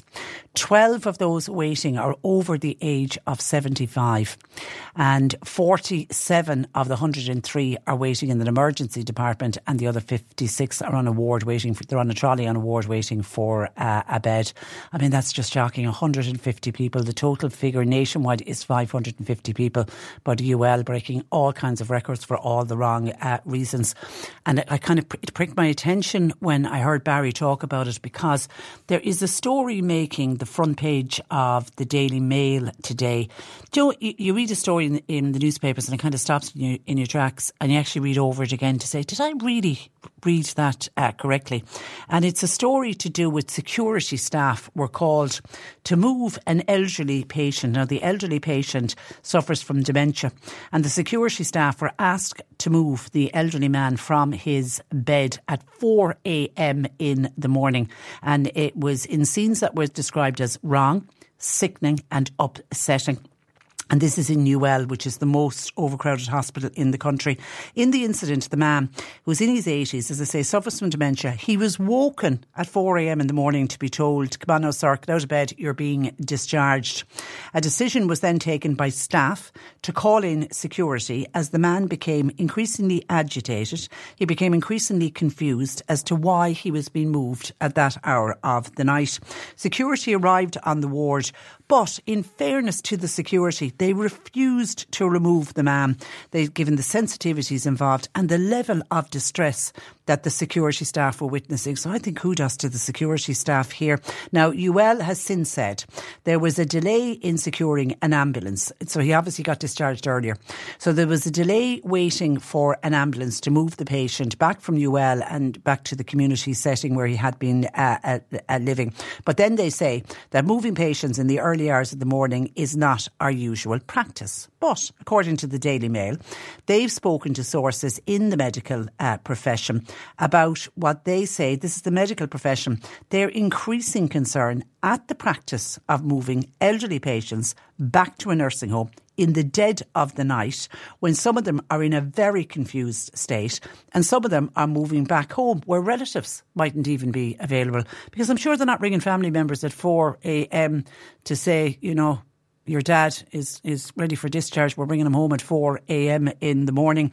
Now, in this particular incident, the pensioner, who was a patient in the geriatric emergency medicine unit, refused to leave his bed because he felt, bless his heart, he felt he was too unwell. Now, UL has come out, a spokesperson for UL have come out and they've apologised for the incident, and they give all the reasons that there wasn't ambulances available, and then an ambulance became available and they decided to move him on, and it isn't their usual practice. But a source at University Hospital Limerick who works in the medical profession described feeling sick to his stomach at the scene he was witnessing. Imagine this elderly man, 4 o'clock. I mean, if anyone woke you up at 4 o'clock in the morning, let alone somebody who had been in hospital because he was unwell, and bearing in mind that he's a dementia patient, so, you know, he can get confused as well. Just so frightening and horrible for that man, and for his family then, I'm assuming, to be told what happened to, you know, a much-loved dad or granddad or brother or maybe even wife. The source said University Hospital Limerick is packed and the paramedics are back moving elderly and frail people out at 3, 4 and 5 in the morning. The call comes in earlier on in the day, but because the paramedics are so busy, the ambulance control holds on to those calls until all goes quiet, which is usually around 4 in the morning. And seemingly they say that they confirmed that last weekend an elderly man refused to move out of his warm bed at 4 in the morning. Security were called. It was sickening, but in fairness to security, they refused to get involved. And, you know, one other source said and accepts that the hospital is at breaking point, but says, and this is somebody who is in the medical profession, says, we have to do better than this for our elderly. Another source speaking to the Mail described how he and his colleagues in the ambulance service have actually voiced their concerns to management in hospitals as well as to the National Ambulance Service about this practice. So that's pointing to it's not just happening at University Hospital Limerick. The source from the ambulance service says there was a woman in the east of the country I was bringing back to her home. It was 4:30 in the morning and she was in a total daze. We started bringing her back. We weren't bringing her back to a nursing home where she would have had care. We were discharging her to her own home. So we had to bring her back in the middle of the night and then just leave her there. We don't even know if there was anyone at home, if there was anybody there to mind her. But we were told, this is her address, drop her off. Isn't that just shocking? And I accept and understand that management of hospitals, you know, hate to hear. I mean, University Hospital Limerick, I imagine the management today are, you know, holding their heads in their hands and saying, God, what can we do? 150 people are awaiting a bed, and, you know, none of them like those kind of headlines, and that they need to do something about it. So they look around the hospital, who's ready for discharge, and, you know, they try to clear people out of the beds as quickly as possible so that they can move up the sicker people who were down in the accident and emergency department and get them into the bed so that they can be looked after. But surely there comes a time, if you don't have an ambulance after 5, 6 o'clock in the evening, that an ambulance isn't available, somebody's ready for discharge, no ambulance available until after, you know, whatever hour, 4 in the morning, that you say, well, we will leave it until the next day and start again. But like to take somebody out of their bed at 4 in the morning, particularly a dementia patient, something very, very wrong with that story. 0818 103 103. Can you keep your gardening questions coming in for Peter, please? Peter Dowder will be joining us in this hour of the programme. You can call John Paul or you can text or WhatsApp me to 0862 103 103. Willie in Glanmire, listening to the programme this morning, wants to know what does Waterford County Council look at what Waterford has done over the years and how well the council do it? Could we not learn from them? He has to question Cork City and Council when he sees how Waterford upgrade their road signage. He says anytime he goes to Waterford City, it's always spotlessly clean. He feels here in Cork City and County, it's a come day, go day attitude. And then he heard A. O'Donnell of the Save Our Pier in Union Hall talk about the County Council haven't even applied for EU grants that could be available to do up the pier. What are they doing wrong? Well, I suppose on road conditions in Waterford, the argument would be they're a much smaller county and they don't have as many roads to look after as we do in Cork County. That certainly would be one of the examples. As to the city and why the city is so clean versus Cork City, I don't know what the answer is there. Could we learn? Maybe it's just it's a smaller city. Have they more outdoor workers than the city has? I don't know. 0818 103 103. On GPs and the cost of going to the GP, and I was doing the breakdown of how much it costs, GP in a practice to run all of their overheads. So it's not that they're making lots of money when we see the cost of going to the doctor increasing. Somebody says, Trish, my uncle is a GP. His insurance alone for the year is over 100,000, and that's just one of the many, many bills that a GP has. And then when we were talking about the environment and that lovely interview I had with that young scientist, Michael O'Connor, talking about the amazing job that they've done in IRD Duhallow on this farming for the blue dot catchments. And it's, you have to say, besides obviously all the work that the environmental scientists are doing it, but well done to the buy-in from all of the farmers who got involved in this project. Listener says, why are the media forever talking about farmers when Irish Water are pumping raw sewage into the water courses in 28 locations around the country? That's according to the EPA. If a farmer was doing that, they would get jail. Well, listen, I've often said on this programme, farmers are probably some of the best environmentalists in this country and indeed in the world, because they know the importance of looking after the environment. And that's why if you can get your hands on this copy of this report from IRD on the Duhallow farming for the blue dot catchments, you'll see the amazing work that farmers in that area has done, be it to do with, wet grasslands or hedgerows, things like nutrient rich pathways. They even deal with things like the dreaded Japanese knotwood, which is a huge, huge problem, the invasive species, and how farmers are trying to manage them. So I certainly would be bigging up farmers and the great work that they do for the environment, which ultimately leads to cleaner water. 0818 103 103. Your gardening questions, please. The C103 Cork Diary. With Cork County Council, making Cork County the place to live, work, visit and invest in. See corkcoco.ie. Anne and Cara have a monthly meeting in the Maryborough Hotel in Douglas tonight, starting at 7:15. They want to reach out to any bereaved parent, regardless of the age of your child or the circumstances of the death, to please attend. No registration is required. Just arrive tonight with a kick-off at 7:15. The Glen Theatre and Bantir are welcoming East Nash Grass tonight at 8. Come along and enjoy Bluegrass Band from Nashville, Tennessee. Bookings on 029 56239. A public meeting to highlight the security and safety of the elderly and most vulnerable people in the neighbourhood will be held in Drumtariff Parish Hall tonight at 7:30. Garda Catherine Canty will attend to give guidance in the setting up of regular updates on criminal activities and scams. Everyone is encouraged to attend. And Mallow Adult Learning are offering advice for help with reading, writing, spelling and numeracy. You can contact them on 022 42642 or call into their office on the top floor of the Mallow Parish Centre. And Carrigaline Alzheimer Cafe will be held in Carrigaline Family Supports Centre tomorrow afternoon between 3 and 5. This month, Hidden Hearing will give information on supports available for hearing well.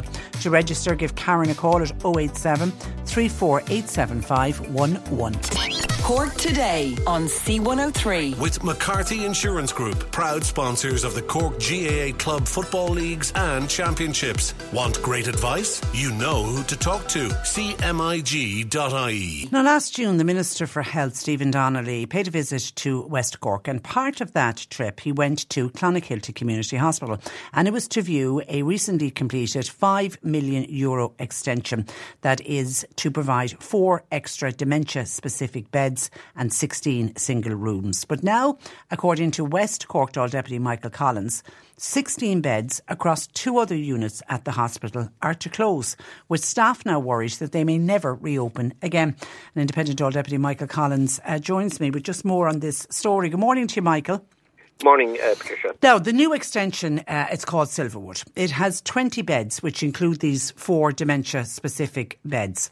Was it always the plan to close the 16 beds in the other units at the hospital, or was the extension promised to be an extra 20 beds at Clonakilty Community Hospital? Well, to the people of Clonakilty and its surrounds, and to me as a public representative, we're under the assumption that the opening of this new Silverwood unit, which has to be welcomed, of course, was meant to be an addition to the hospital. Not we back in a situation where 16 beds are being opened, but 16 beds are being lost. No, the thing is here, Patricia. And I'm speaking maybe on behalf of the staff of Clonakilty Hospital, excellent staff, and have run a super hospital there down through the years.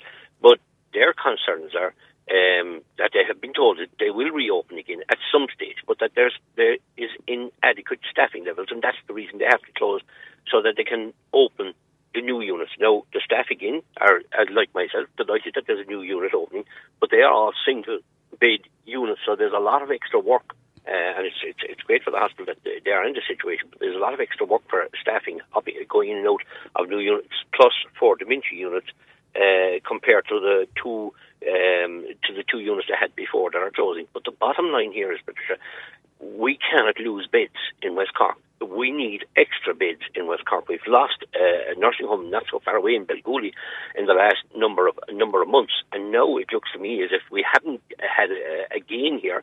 And if the HSE, and I've spent 2 weeks chasing the Minister, I spent 2 weeks chasing the HSE because I don't want to be looking at a negative where there's a positive as well, but I wanted to make sure that we had our story correct, and if they had come back, the Minister, and said, okay, within 2 months we'll have the other beds up and running again, that's fine, but they haven't been able to clear that with SIP2, with the INMO, or with me, that they will be reopening these 2 new units again, and it looks to me as if we're going to be in a situation, Patricia, where, you remember now, this new unit has been talked about since 1998, finished in 2022, and opening now in 2024, and something else has been lost on the way. Well, it looks on paper like they have spent $5 million, which is to say, delighted to hear that they're investing in small hospitals, particularly a hospital like Clonakilty Community Hospital, but it looks like they spent this $5 million and there's only 4 additional beds at the end of it. Sadly, and I mean, therefore, dementia beds, which are badly needed in West Cork, and I'm delighted that this is opening, but the problem is we're making no significant gain of any sort. I mean, we have to get clarity from, and I don't think it's fair to ask the management of Clonakilty Hospital to give that clarity, because clarity has to come from the HSE. Clarity has to come from the Minister Butler, who is unable to give clarity or does not want to give the clarity. That makes me more suspicious as to why there's 2 units which contain 16 beds in Clonakilty Hospital going to be closed, and when, if they are going to be opening in, when is that going to happen? And what's we reached out to the HSE and the Cork Area Community Healthcare to ask them these specific questions. Are you closing 16 beds in Clonakilty Community Hospital? And they say there are no beds closing, but there will be some renovation works required in the Creana unit before it can fully reopen for continuing care and respite care residents. And plans are also underway to admit from the waiting list to the vacant beds in the Dukas unit. So they're saying no bed closures, but yet you're hearing from staff that the opposite is true. Absolutely, and the staff have decided that they are going to work, but they're working in protest in the new units. Number one, They know they're overstretched, and they feel that that's the danger. It shows staffing levels are totally inadequate. Number two, also it's a danger for the residents in the hospital. This is what they have told me, and they're the people that can talk. They're the people on the ground, and I have it first hand from them. And as I said, I've spent 2 weeks chasing the HSE and the Minister for a straight up answer. Why, if they're saying this morning, when they realise that we're going public on this, that these 2 units are closed temporarily, when are they reopening? How many beds are going to be there when they reopen? This is the questions they should be answering, not kicking the can down the road, so that they can appease the media and then move on. And we find out, you see what's happening with the mental health unit in Bantry. It's put off, they reopened, it was meant to be open in January, now it's put off to June or July. There's crisis in respite in community hospital. There's South Dock services is in crisis. There's lack of school dentists. There's home health crisis. There's a serious crisis within the HSE, and we're not getting straight answers. We're being okay, and as they say in the press release, it's as and from today, the 7th, 16 existing residents from the Dukas and the Creaney units are being reallocated to the new Silverwood unit. And if they say there are no beds closing, have they hired additional staff for the new Silverwood unit? Do you know?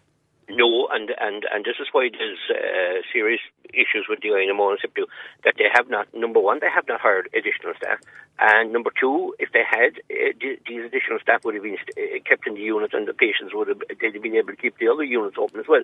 So basically the INMO are in great anger and frustration that there's not extra staff have to be taken on, even though there's extra rooms, number one. And and the sad thing is the INMO, like myself, they're absolutely thrilled that this new unit is open. Like, everybody should be welcoming that, but it's not at the cost of another 2 units closed and less staff working with the same amount of staff with more beds.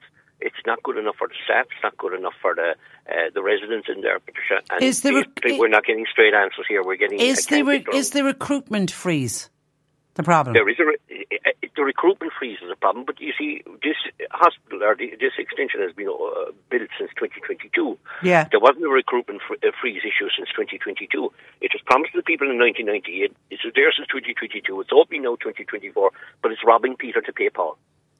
Have you any understanding why the construction was completed 2 years ago? Why it's taken 2 years to open? It looked to me as if they weren't able to get the proper staffing levels, and now they're going ahead with opening it the way it is in that situation, that they don't have the adequate staffing levels. And again, that comes from the INMO, not Michael Collins. But I mean, like, they're angered by this fact, and they've opened up public on this fact, and the hospital, or the HSE, I'm not believing the hospital, but the HSE are not willing to answer questions and are not willing to adequately staff Clonakilty Hospital and bring it up. The amount of beds that's needed in a catchment area, Clonakilty, Timidee, Ballyroe, Kilbritton, Ballyscarty, Rosscarbery, and further afield, it means that there's extra beds we need to be looking at here. A larger population, extra beds, of course, and so that people, because I'm every day of the week ringing Clonakilty Hospital and other hospitals looking for beds that aren't there. Well, listen, I was just a couple of minutes ago talking about, a new overcrowding record. I know it's in University Hospital Limerick, but the amount of people that are on beds, and the reason for that is there are people ready for discharge, but they can't go back out into the community, or they can't get a nursing home bed. So we know we need every single bed that we have. And we need new beds. And last June, when Stephen Donnelly, the Minister for Health, when he paid a visit and was shown around Clonakilty Community Hospital to view this wonderful extension, HICWA at the time, it was inspected by HICWA, and once the registration process is completed, which we now know happened late last year, it brings the hospital overall bed capacity to 108. But that's technically not correct, because that 108 is less than 16, like moving the deck chairs on the Titanic is what they seem to be doing today. Exactly, Patricia, and the statement that you read out while ago is not clear. I mean, basically, are the beds that are being vacated and taking patients into the new Silverwood unit, are they going to be filled tomorrow? Is it next week? Is it a month? Is it 6 months? Is it 12 months? Or is it ever? And that's what. Okay. Well, they say plans are underway to admit from the waiting list to the vacant beds in Dukas. Now, I don't know when 16 got moved. Was it 8 from each unit? I don't have the breakdown of that detail. So let's see. The problem we have there is that they haven't increased the staffing level. Yeah. So how are they going to have patients in Dukes that they are unable to increase the staffing levels? They're already an overstretch, according to the INMO.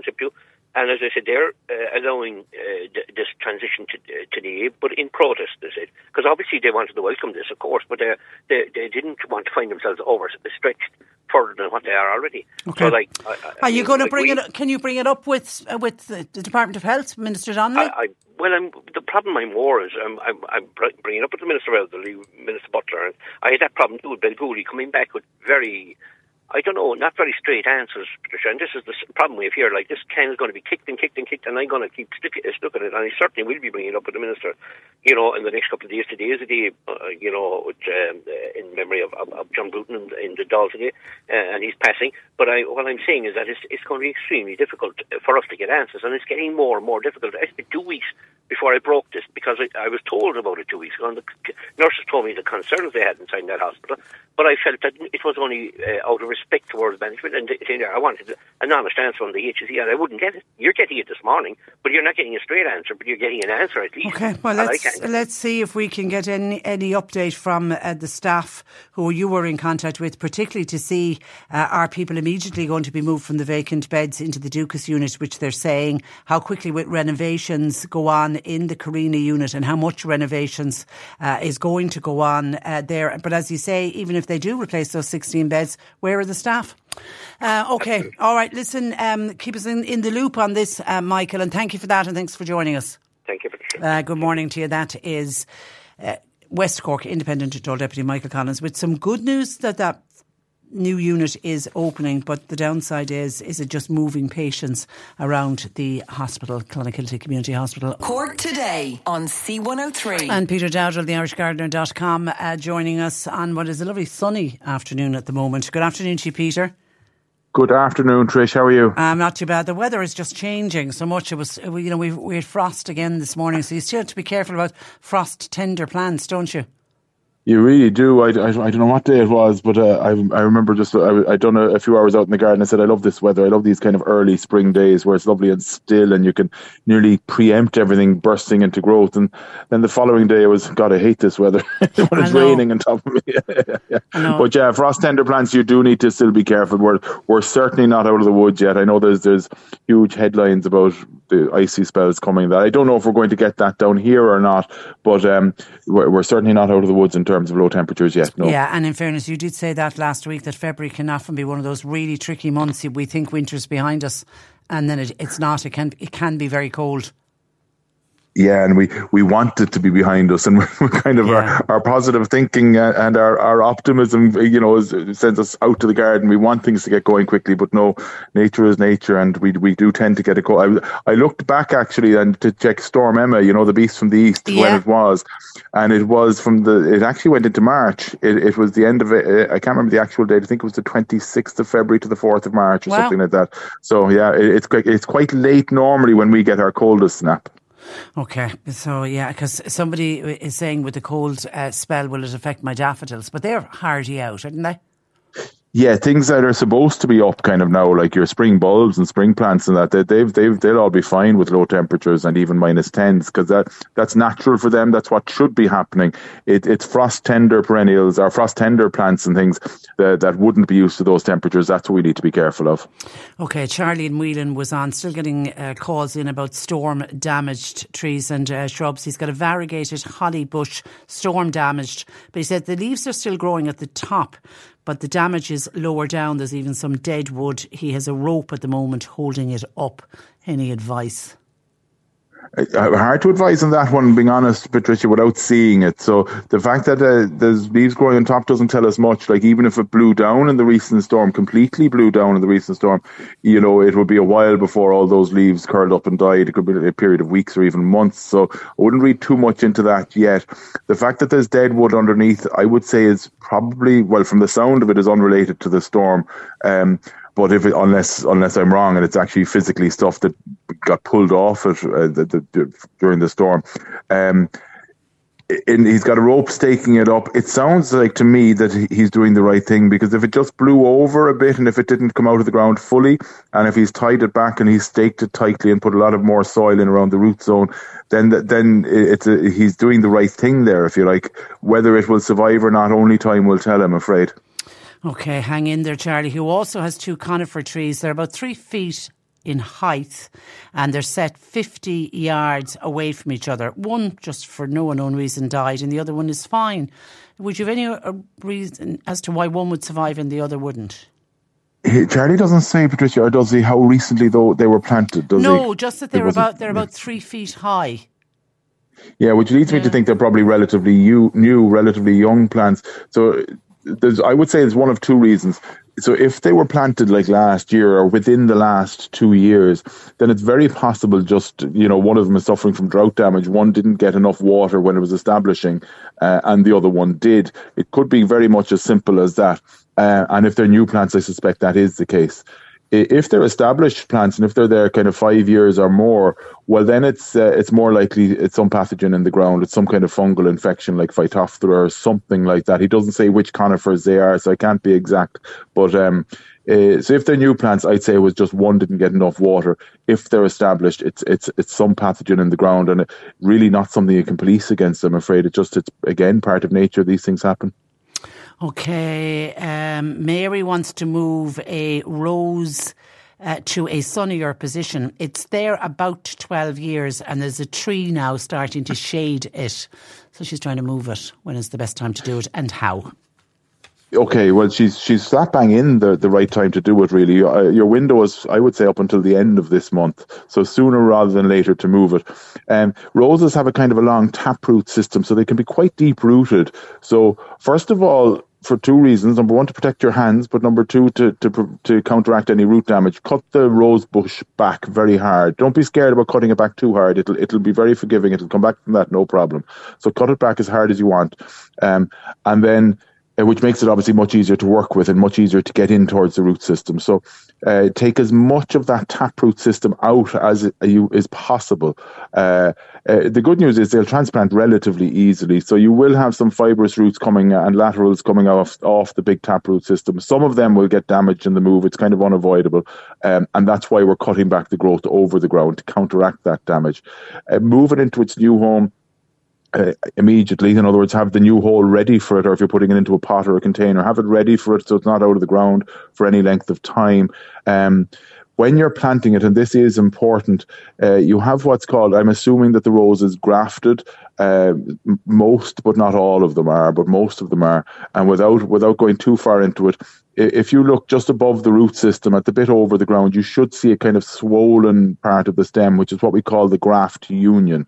So it's very, very important that graft union isn't buried, that it's above the ground, because if you bury it, what will happen is the graft will fail, and what will happen is you'll get loads and loads of suckering growth and not the actual rose bush that you want, if you like. Yeah. So make sure that graft union is above the ground. If you're not sure what I'm talking about, take a picture of it, send it in to us. We'll have a look at it and try and advise from there. And do you dig down? Do you dig down very far? Is the root system, the fact that it's 12 years in the ground, would the root system be very deep?